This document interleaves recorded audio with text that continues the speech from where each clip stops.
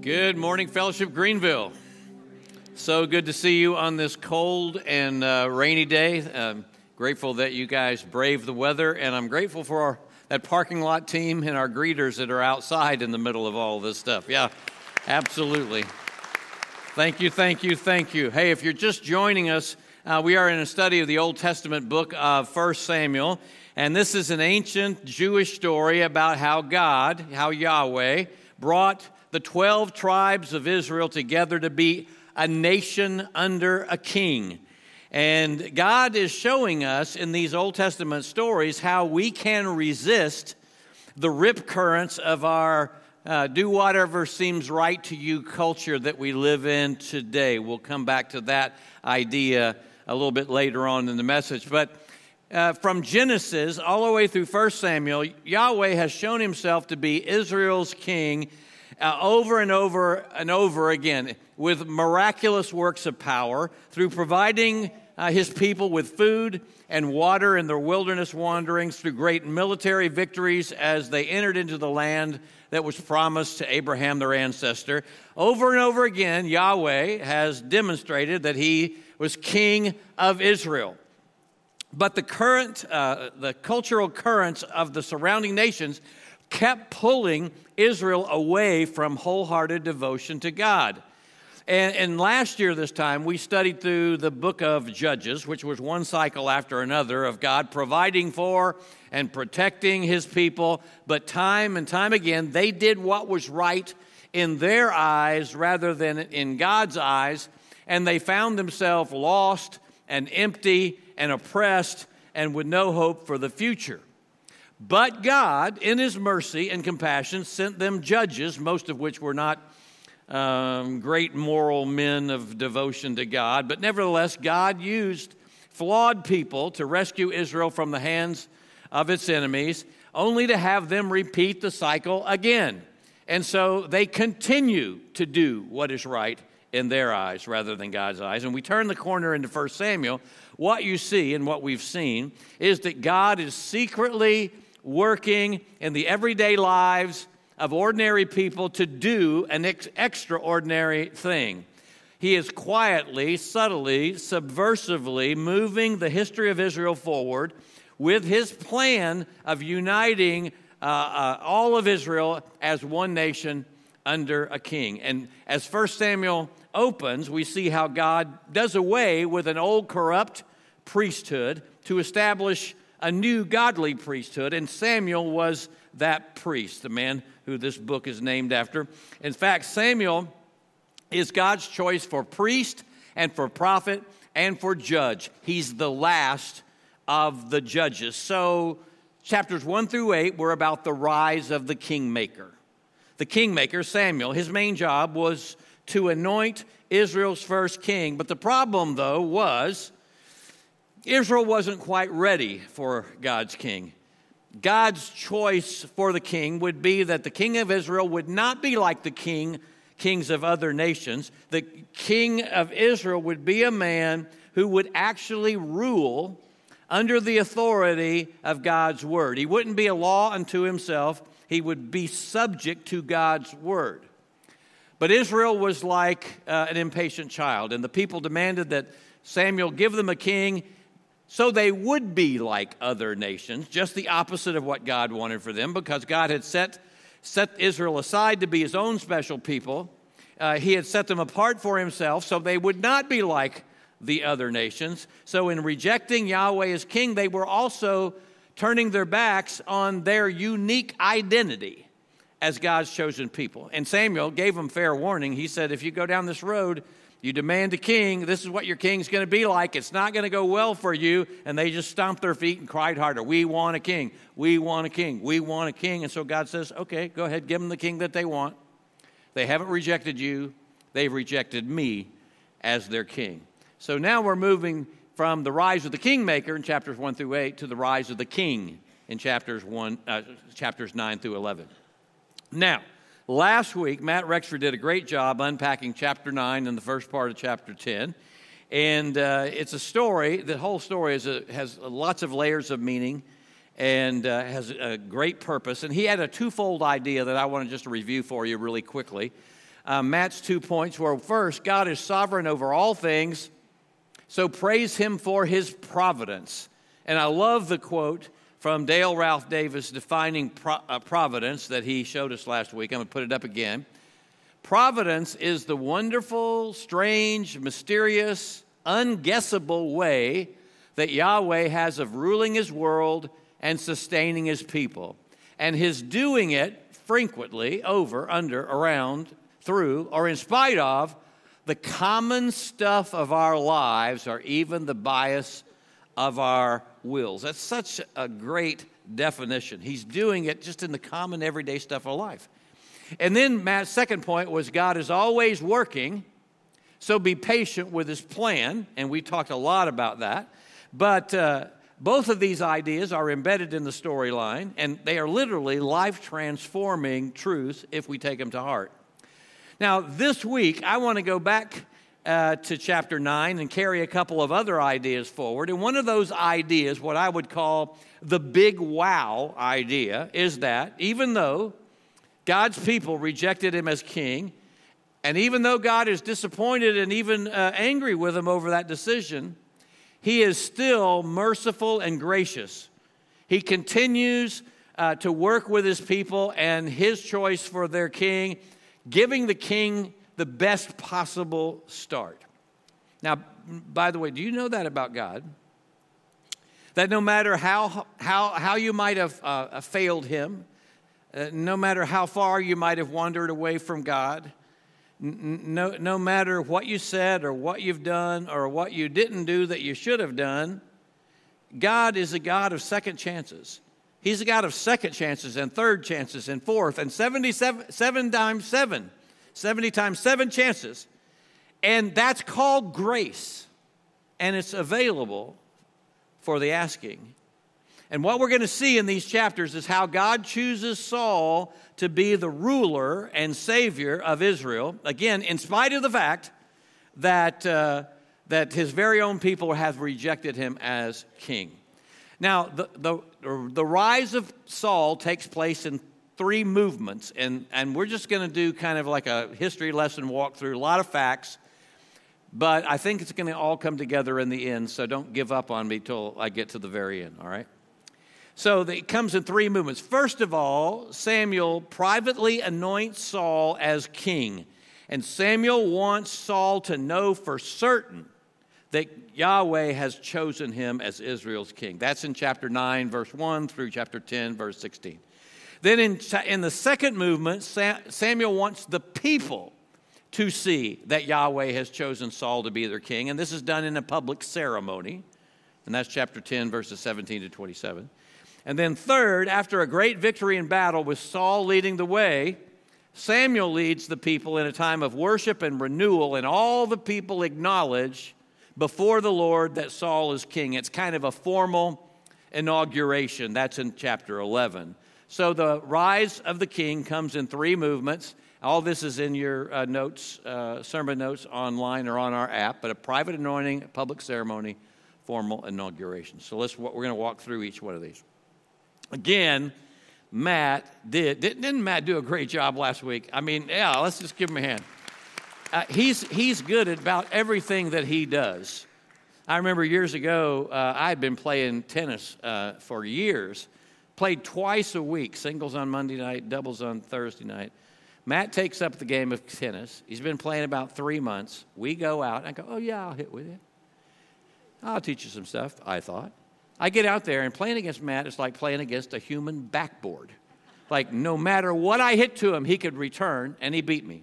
So I quit tennis after that, and just sad and rejected I was. But anyway, I'm going to go back over some of the stuff that Matt covered last week, but with this big idea in mind, because the big idea running through those 3 movements is this, that God's king will rule and save God's people under the authority of God's word.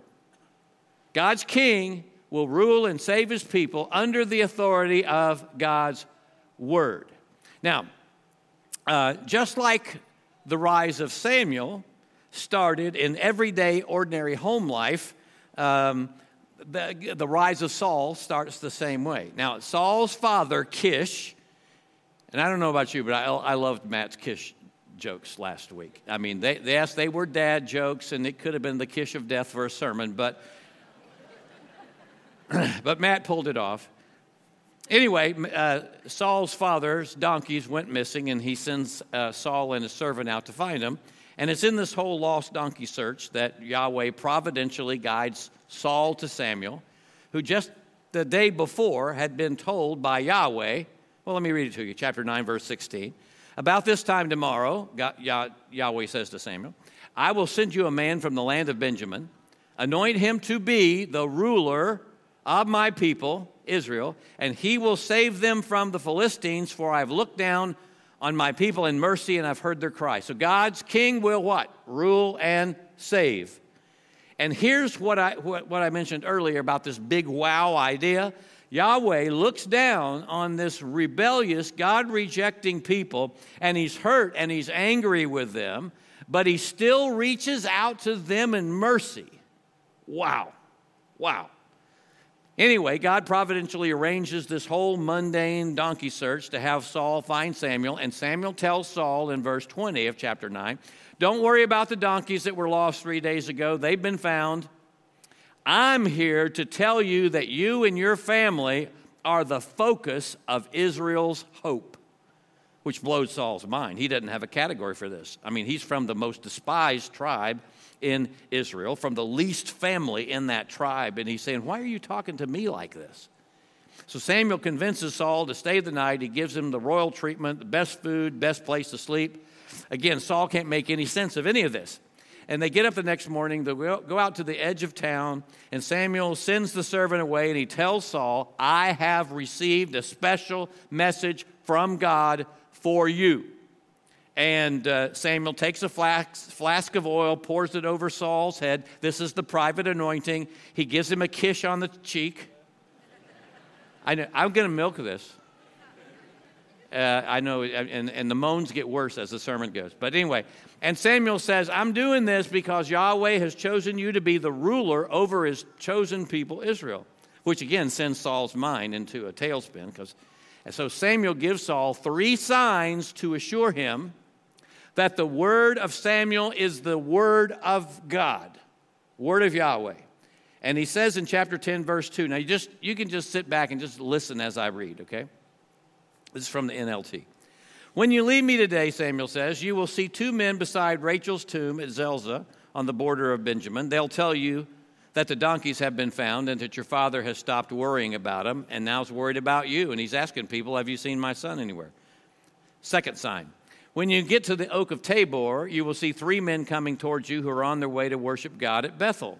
One will be bringing 3 young goats. Another will have 3 loaves of bread. And the third will be carrying a wineskin full of wine. They'll greet you and offer you 2 loaves, which you are to accept. Third sign. When you arrive at Gibeah of God, where the garrison of the Philistines is located, you'll meet a band of prophets coming down from the place of worship. And they'll be playing, very specific, harp, tambourine, flute, and lyre. And they will be prophesying. They'll be speaking forth the word of God. And at that time, the Spirit of the Lord will come powerfully upon you, and you will prophesy with them, and you'll be changed into a different person. After these signs take place, do what must be done, for God is with you. Then go down to Gilgal ahead of me, and I'll join you there to sacrifice burnt offerings and peace offerings. But you got to wait 7 days until I arrive, and you need to be waiting for my instructions. So Saul turned and started to leave. And God gave him a new heart, and all of Samuel's signs were fulfilled on that day. When Saul and his servants arrived at Gibeah, they saw a group of prophets coming towards them, and the Spirit of God came powerfully upon Saul, and he too began to prophesy. And those who heard Saul, and they heard about it, they exclaimed, well, kish my grits. Is Saul a prophet? How did the son of Kish become a prophet? And one of those standing there said, can anyone become a prophet no matter who his father is? So this is the origin of the saying, is even Saul a prophet? So this was a saying that circulated for years after, which would be like us saying, will wonders never cease? When Saul had finished prophesying, he went up to the place of worship and his uncle said, "Where have you been?" And they said, "Well, we're looking for donkeys, but we couldn't find them." So we went to Samuel to ask him where they were. And his uncle said, "Well, what did he say?" And he said, "Well, he told us the donkeys had been found." But Saul didn't tell his uncle what Samuel told him about the kingdom, which was probably a wise thing to do because Saul knew the Joseph story. And it just wouldn't have been a good idea to tell his family that God was going to make him king and they would all bow down to him. That did not go well for Joseph, and it wouldn't have gone well for Saul. That's the first movement. Samuel privately anoints Saul to be king and assures him with 3 very detailed, unmistakable signs that what Samuel told Saul was, in fact, the will and the word of Yahweh himself. Second movement. So sometime later, Samuel calls the people of Israel together to meet before the Lord at Mizpah, a place of worship. And he says, "Here's what Yahweh has declared. Here's what Yahweh has told me to tell you." And Samuel rehearses the backstory. He says, "Yahweh rescued you from slavery in Egypt, and to this day he has rescued you from all the nations that have oppressed you and made your life miserable. And yet you rejected God as your king. And yet, in spite of that, God has given you the king that you asked for. So here's the process by which we're going to select the king." And they do it by casting lots. Now, casting lots was governed by Yahweh himself. In other words, just think it's kind of like rolling the dice, but God's going to make sure that the numbers come up the way God wants them to come up. It was a public, visible way that he made known his will to his people in certain circumstances. And some of you may remember, even in the New Testament, after Judas' betrayal and death, there was only 11 apostles. And so they set out to select a replacement 12th apostle, and they did it by casting lots, and the lot fell to a man named Matthias. Anyway, they went through the casting of lots this way. First, they cast lots to see which of the 12 tribes of Israel would be the tribe from which the king would come, and that lot fell to Benjamin, which must have made everybody scratch their head, like, how could a king come from Benjamin? And then, within the tribe of Benjamin, they cast lots to determine which family line God had chosen, and the lot fell to Kish's family line. And then, from the sons of Kish, Saul was chosen by Lot. Now, I don't think everybody was present for all this casting of lots thing.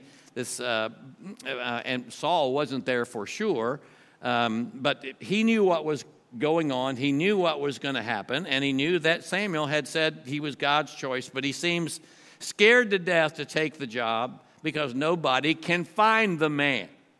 I mean, they're out looking, where's Saul? Where is Saul? And they go, we need to stop and pray about this. God, where's Saul? And God says, oh, he's over hiding in the baggage. So they go and they find their king. He's hiding. But they bring him out, and he put him in front of everybody, and his only qualification is that he is tall, dark, and handsome. I mean, it says that he stood head and shoulders above everybody else. The average Israelite in that day was about 5'6". Saul standing 6'3". So when Samuel says there's nobody like him in Israel, that's exactly right. That's why. But it's his physical appearance is his only qualification. Go figure. And the people oh, wow, this is a king. And they begin to chant, long live the king, long live the king. Then verse 25, it says, then Samuel told the people what the rights and duties of the king were. He wrote them down on a scroll and placed it before the Lord. And then Samuel sent the people and Saul home again. And when Saul returned home to Gibeah, a group of men whose hearts God had touched went with him. But there were some worthless scoundrels who complained, how can this guy save us? And they scorned him and refused to bring him gifts, but Saul ignored them. That's the second movement.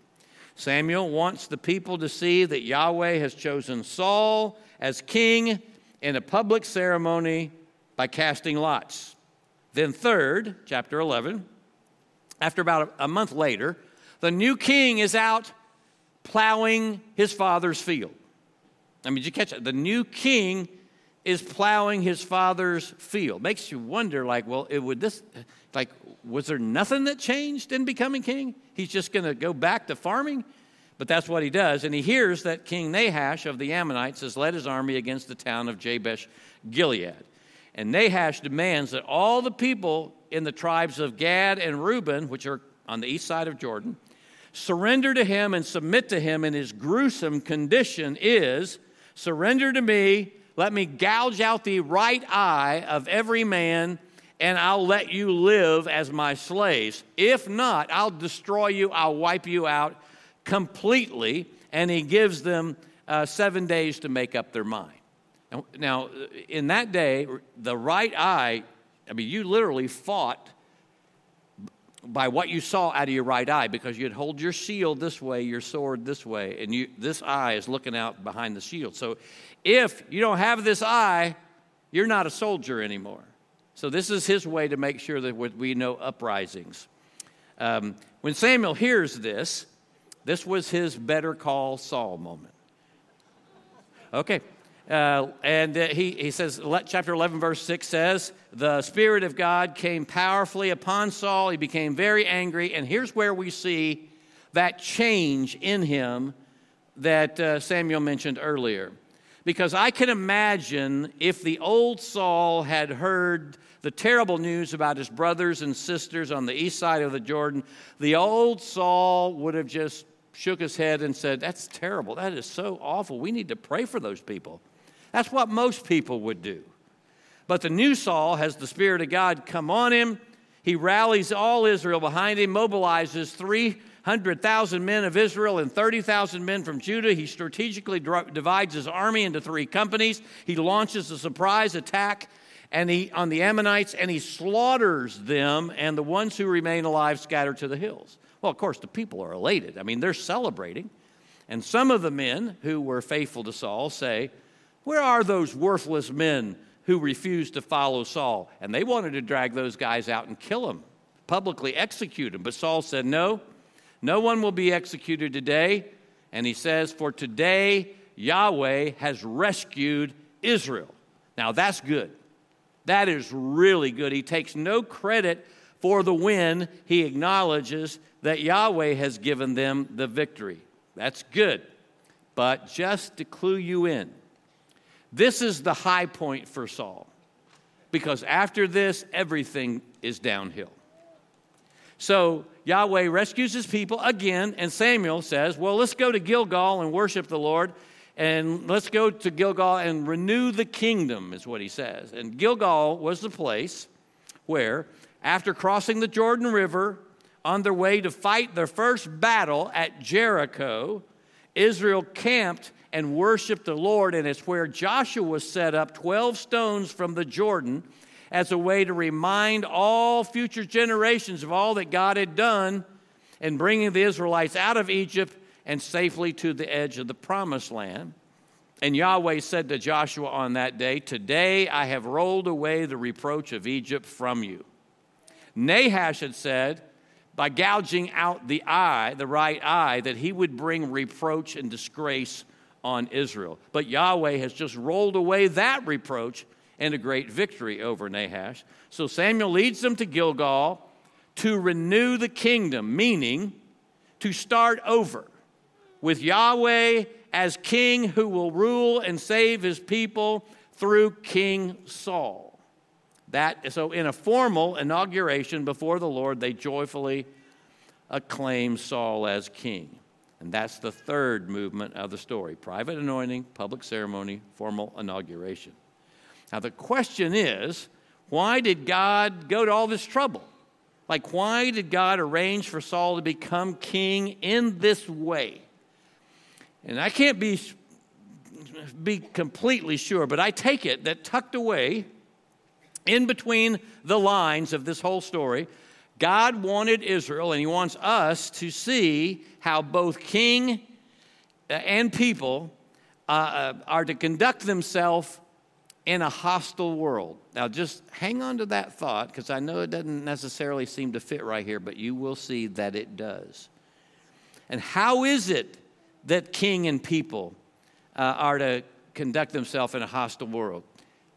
And the big idea is you do it under the authority of God's word, living under the authority of God's word. The king is to rule under the authority of God's word. And this is underscored all through this story, like in the private anointing in chapter 9, verse 27, he says, Samuel says to Saul, I have come to you and I have a word from the Lord for you. And he tells Saul, Yahweh's chosen him to be the king of Israel, and to assure him that this is in fact the word of Yahweh, Samuel gives him 3 very detailed, specific, unmistakable signs to prove it. But it's not about the signs. The signs are the confirmation that God's word is true and trustworthy. And then in the second movement, Samuel, following God's word, calls the people together in a public ceremony of casting lots. And it's through the casting of lots, sovereignly directed by God, that God's will and God's word are made known to all of Israel and to Saul. Because God has said, Saul's going to be your king.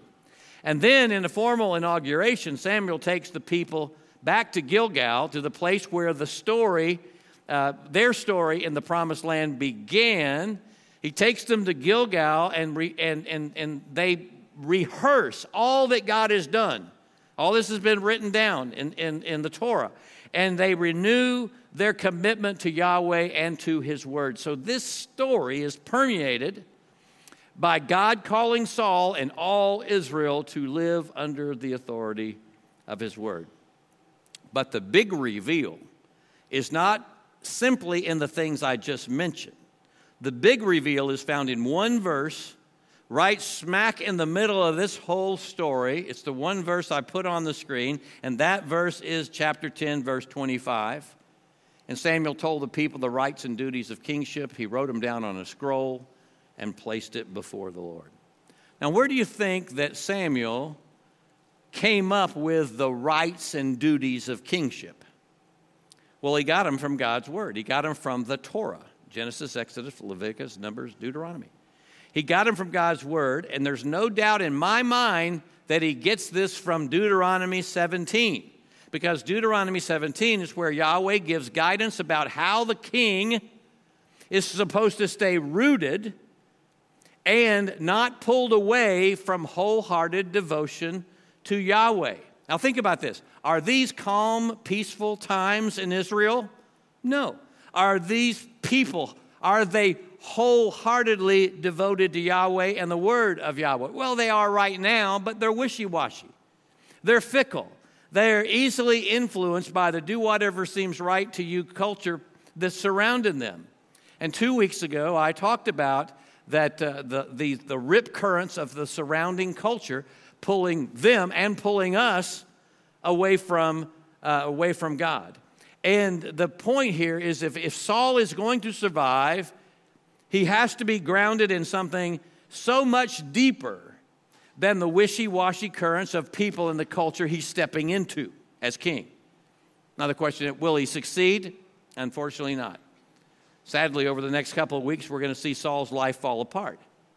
So, what possible hope could he have had? What possible hope would any future king have? And the only hope is found in living under the authority of God's word, and that's what God himself tells us in Deuteronomy 17. This is Yahweh's counsel, guidance on how to stay rooted. Now, just listen as I read. This is Deuteronomy 17:14. You don't have to turn it. Just listen. This is Moses speaking to the people. And he writes, he says, "You are about to enter the land the Lord is giving to you. And when you take it over and settle there, you may think, we should select a king to rule over us like all the other nations around us." Does that sound familiar?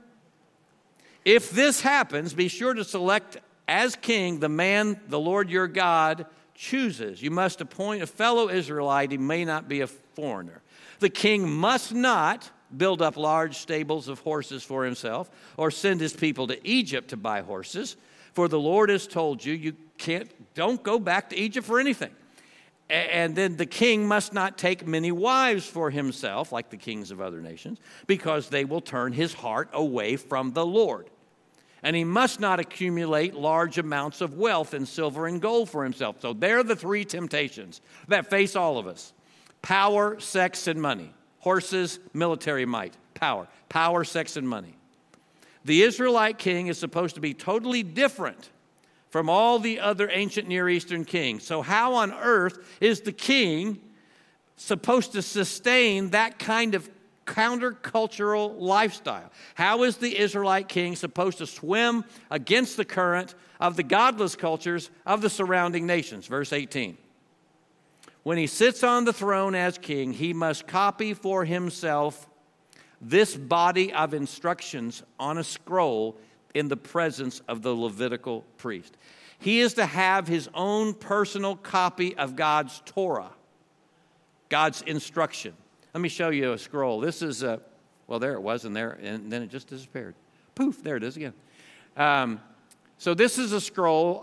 It's like a complete scroll of the book of Isaiah. And you can see by the little lamp, and that little oil lamp would only be about this size. So this Isaiah scroll is not very big. It's actually pretty small. It's about this tall. And you can hold it in both hands like this.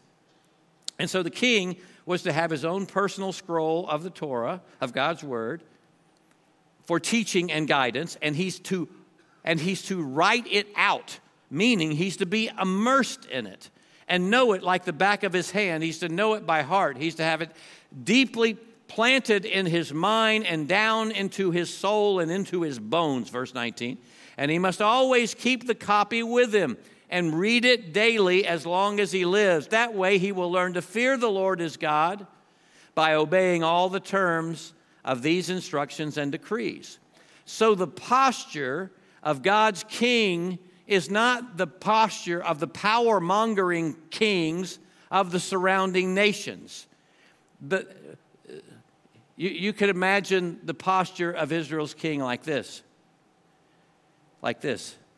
This prayerful, humble posture of seeking guidance. What is Yahweh asking of me? What does Yahweh want me to do today? This is the posture of seeking after Yahweh's will, Yahweh's guidance through God's word. And look at the effect, verse 20. This regular reading will prevent him from becoming proud and acting as if he's above his fellow citizens. The scriptures tell us the grand story of what God is up to redeem and to restore and to rescue and to heal his people. The scriptures tell us the story of the gospel. And my story is not at the center. Your story is not at the center. God is at the center of God's story. He's the main character. I'm a bit player in his story. And so what Deuteronomy tells us is this: by immersing yourself in God's word, it creates a humble spirit. What else? It will also prevent him from turning away from these commands in the smallest of ways. And it will ensure that he and his descendants will reign for many generations in Israel. So immersing yourself in God's word helps you navigate the pull of people and culture who will be calling to you saying, come this way, do things this way, do things like us. Our way's a better way than God's way. But God's word keeps you steady, keeps you grounded in something so much deeper, so much more solid than the swift rip currents of a godless, do whatever seems right to you culture. This is the posture.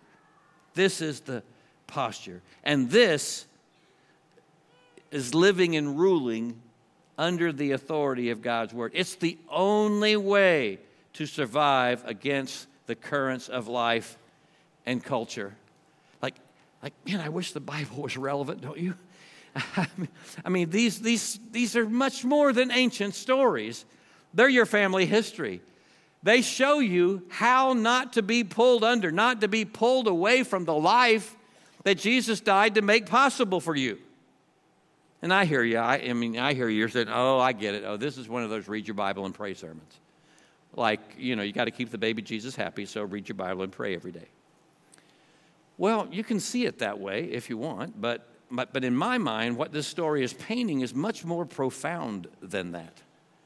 What it's saying is that the only way to survive in this world, the only way to stay connected to the source of life, is to immerse yourself in the story of Scriptures. The only way to survive, the only way to stay connected, is to immerse yourself in the story of Scriptures, to see the story of the Scriptures as the story that you're living in and living out. And it's the only way to survive is to have consistent rhythms and patterns of life that keep you rooted and grounded in the gospel. And if you don't, you'll be swept away. Whether you've been following Christ a month or 10 years or 30 years, you'll be carried away if you don't have some kind of regular pattern in your life to keep you rooted and grounded in the gospel. It's just the way life in a godless world is, constantly pulling us towards it and away from God. And it won't do you any good to be following Jesus and you get down the road and you go, gosh, I didn't know that being a Christian was going to be this hard. I didn't know that this would actually call me to sacrifice my comfort and make really difficult decisions. I didn't know I would have to live so differently from everybody else. But this is what the Christian life is about. It's hard. It's challenging. To follow Jesus is countercultural. Following Jesus is about swimming against the currents of culture. And if we don't have some kind of pattern to root ourselves in, something deeper than the day-to-day of our lives, we'll be pulled under. We have something here called our CBR journal, and we're reading through the Bible. The whole church reads through the Bible every year, and we're actually reading about the story of Scripture and selected books of the Bible. And that could become for you, like it is for a lot of us, it could become a regular pattern and rhythm for you. And I encourage you to check that out at the Welcome Center or the Next Step table. Now, this past week, I had the privilege of being in a Zoom call with 12 pastors who are associated with one of our new mission partners, a guy named Endar Sin. And this is the 12 pastors. You can see I'm up there on the top there taking a picture of the screen. And these pastors are in Trinidad, Bhutan, Kenya, Liberia, and they are faithfully devoted to preaching and teaching and disciple making and church planting and ministering and serving basically the poorest of the poor people in their area. And if you heard them talk, you, like me, would get tears in your eyes when you hear of their commitment to follow Jesus and their love for the poor, oppressed people they served. Now, Endar asked me if I would do a devotion for them, which I never know quite what to do in a devotion. Like, I got 15 minutes and I got this much knowledge, like how do I don't know what to do. So I prayed and prayed and prayed, and I sensed the Spirit leading me to pose a question to them. I told them I'm 68 years old, and I've been in ministry for 40 years, 50 if you count all the way back to my summer youth pastor jobs. But I told them that one of the most important questions that men in ministry need to think about and to ask and to wrestle with is, how is it possible to sustain lifelong fruitful ministry? And just like me, they all knew men who started well in ministry, but when ministry became harder than they thought, or when something other than ministry seemed more important to them than what God had called them to do, they gave up, or they gave in, and they dropped out. And, of course, it's only by the grace of God that any of us can walk closely with Jesus for a lifetime. And there are many answers, several different answers to that question, which they want me to come back and talk about the next answer to the question. And I've been thinking a lot about this anyway. So, but I turned to what I consider to be bedrock. And so I turned to John 15 and I read these verses. I am the vine, you're the branches. Whoever abides in me and I in him, he it is that bears much fruit. For apart from me, you can do nothing. Verse 7, if you abide in me and my words abide in you, Ask whatever you wish, and it'll be done for you. Verse 10, if you keep my commandments, you will abide in my love, just as I have kept my Father's commandments and abide in his love. And I told them that how these verses most definitely apply to every believer personally, which we're going to make that application in a minute. I wanted them to understand that the original context was that Jesus is instructing his disciples, men who would carry his mission and ministry forward in the world. Jesus was teaching them right here how to sustain lifelong, fruitful ministry. And it dawned on me as I was preparing this message, this is essentially the same thing that God told the kings of Israel. That in order to survive in this world and not be pulled under by cultural magnetism, you've got to abide in God's word. You've got to be immersed in God's word. You got to know the word of Yahweh in your experience, not just factually. And Jesus links everything he says here in John 15 to his word. He says, abide in my word, keep my commandments, do what I say. And he says, your ministry life will be fruitful, verse 5. Your prayer life will be fruitful, verse 7. And you will experience the Father's love in very real, tangible ways, verse 10. Abiding in Jesus, staying connected to the life-giving story of Jesus, is being rooted in and immersing yourself in God's word. But then I told them that I wanted to illustrate the idea behind the vine and the branches in a slightly different way. Now, I'm a visual person, so I said another way to think about abiding in Jesus and his word is to think of the Christian life like a garden hose, like a water hose. This water hose, for it to be effective, it has to be connected to the main water line, and you turn the spigot on, and water flows through the hose, and it sprays whoever you are aiming it at, right? We've all had that done to us by kids who help us with car washes and that kind of thing. But anyway, so in a very real sense, because God has connected us to the main water line through faith in Christ, the same is true for us. And it is through the Word of God revealing to us the presence of God through the person of Jesus, the living Word, that we experience the love of God, the grace of God, the forgiveness of God, and the very life of God himself.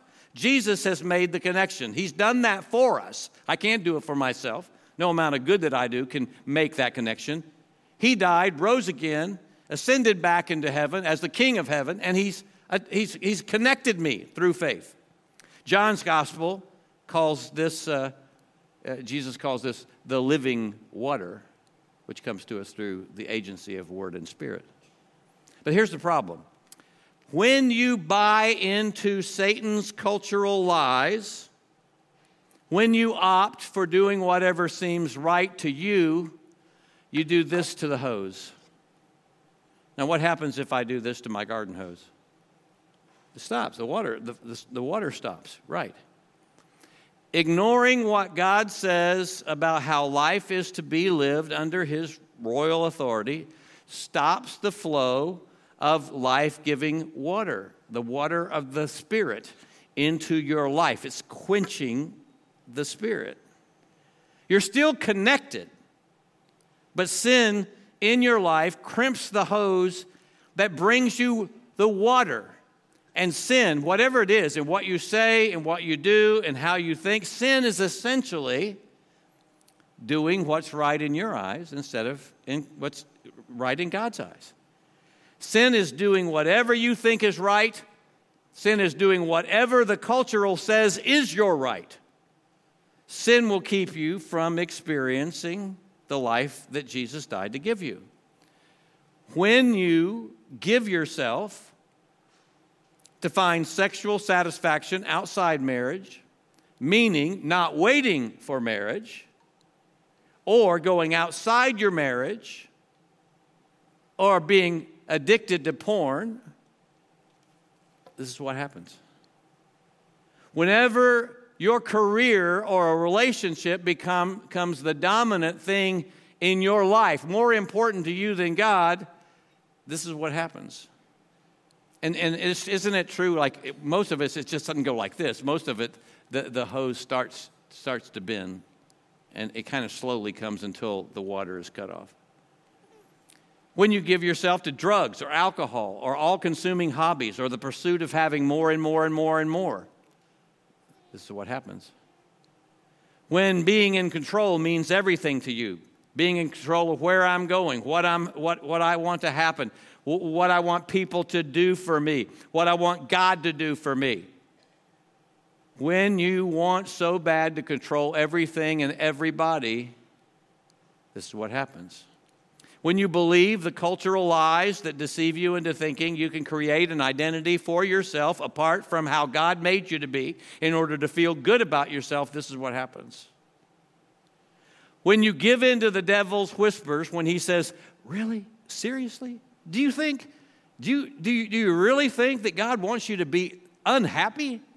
I mean, do you really think God cares how you define yourself? Do you really think that lifestyle is off limits? Do you really think that that's a big deal to God? That's what happens. Or when you try to find an identity on social media and you're like, please like me, more likes, more likes, more likes. Listen, there's no life there.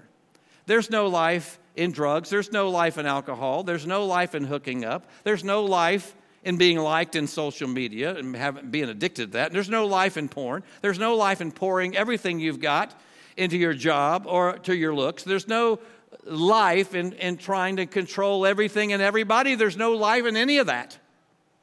And it cuts off the flow of life that God wants you to enjoy in a relationship with Him.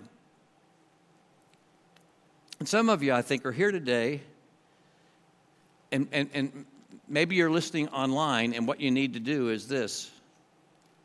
Just take your hand off and let go of that sin or whatever it is that is cutting off the flow of the love of God, the grace of God, the forgiveness of God, the life of God that He wants you to enjoy.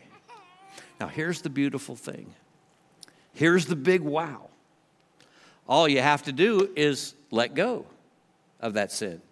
You tell God, yeah, I've been living life my way. You confess it. You repent of it.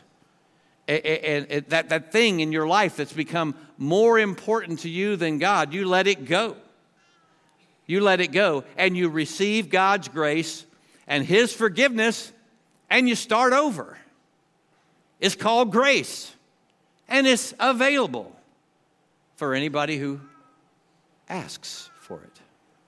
You start over by renewing your commitment to the kingship of Jesus. You start over by putting yourself under the authority of God's word. And you drive a stake in the ground, and you take a stand that says, by God's grace, I believe that whatever God says is true. Whatever God says is right. Whatever Jesus tells me to do, I'll do. I might not understand it now, but I am going to put myself under the authority of His word. And by God's grace, when you do that, leaning into God's grace, by God's grace, the life-giving forgiveness, the life-giving love and grace of God flow into your life and out of your life, and you just spray everybody around you with His love and His grace and His mercy. You bring the water of life to them. And in that way, by God's grace, you'll be better equipped, better prepared to resist the pull of the culture. Would you bow your head?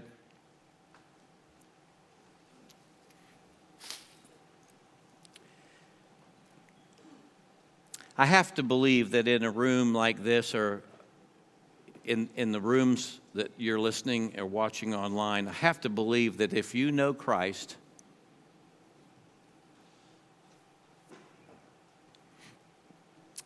and you've crimped that water hose.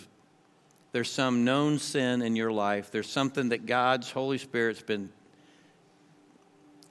niggling you with, nudging you with, saying, let go, let it go, let it go. I have to believe that there's people here who the Holy Spirit has spoken to today, and you're ready to let go. By God's grace and by His Spirit, you're ready to say, okay, all right, I'm done. I'm done with that. And you're ready to renew your commitment to King Jesus. Some sin in your life that you've been holding on to, that you're confessing and letting it go today. As a sign that you have let go, would you just raise your hand and keep it up? Yes, see that hand, that hand, that hand, that hand, that hand, that hand, that hand. Yes, over here, yep, all over the room. Just being honest, yeah, back here in the back. How about over here? Yes, see you, yes. Yep, right here, right there. You're saying, by raising your hand, God, I'm letting go of that thing that has entangled me, that thing that's quenched your spirit, that thing that has pulled me down, pulled me under. I'm letting it go today. Anybody else? Yep, see it? Yep, see it? Yes. It's just, nobody's looking around. It's just me and you and God. But this is the way you're saying, I'm done. By God's grace, I'll put myself back under the authority of His Word. Let me pray for you. Father God, I thank you for the truth of your Word. I thank you for its encouraging power, its comforting power, its convicting power. And I thank you that, Holy Spirit, that you've worked in people's lives this morning to bring them to a point where they say, I want my hose to be free flowing. I don't want my life to be burdened by this sin anymore, this thing in my life that's become more important to me than you. There's all of these hands that have been raised in this service and in the other auditorium and online in both hours. God, I pray for each person who raised their hand. And I pray that you would give them, by your grace, the strength to turn away from whatever that thing is and to turn to you. I pray that you would give them grace to renew their commitment to Jesus, and that you would give them a new heart, and that you would make them into a new person, even though they have been given a new heart because they've trusted you as Savior, even though they are a new person, a new creature in Christ. Renew that newness and let them know that by giving them a taste of grace.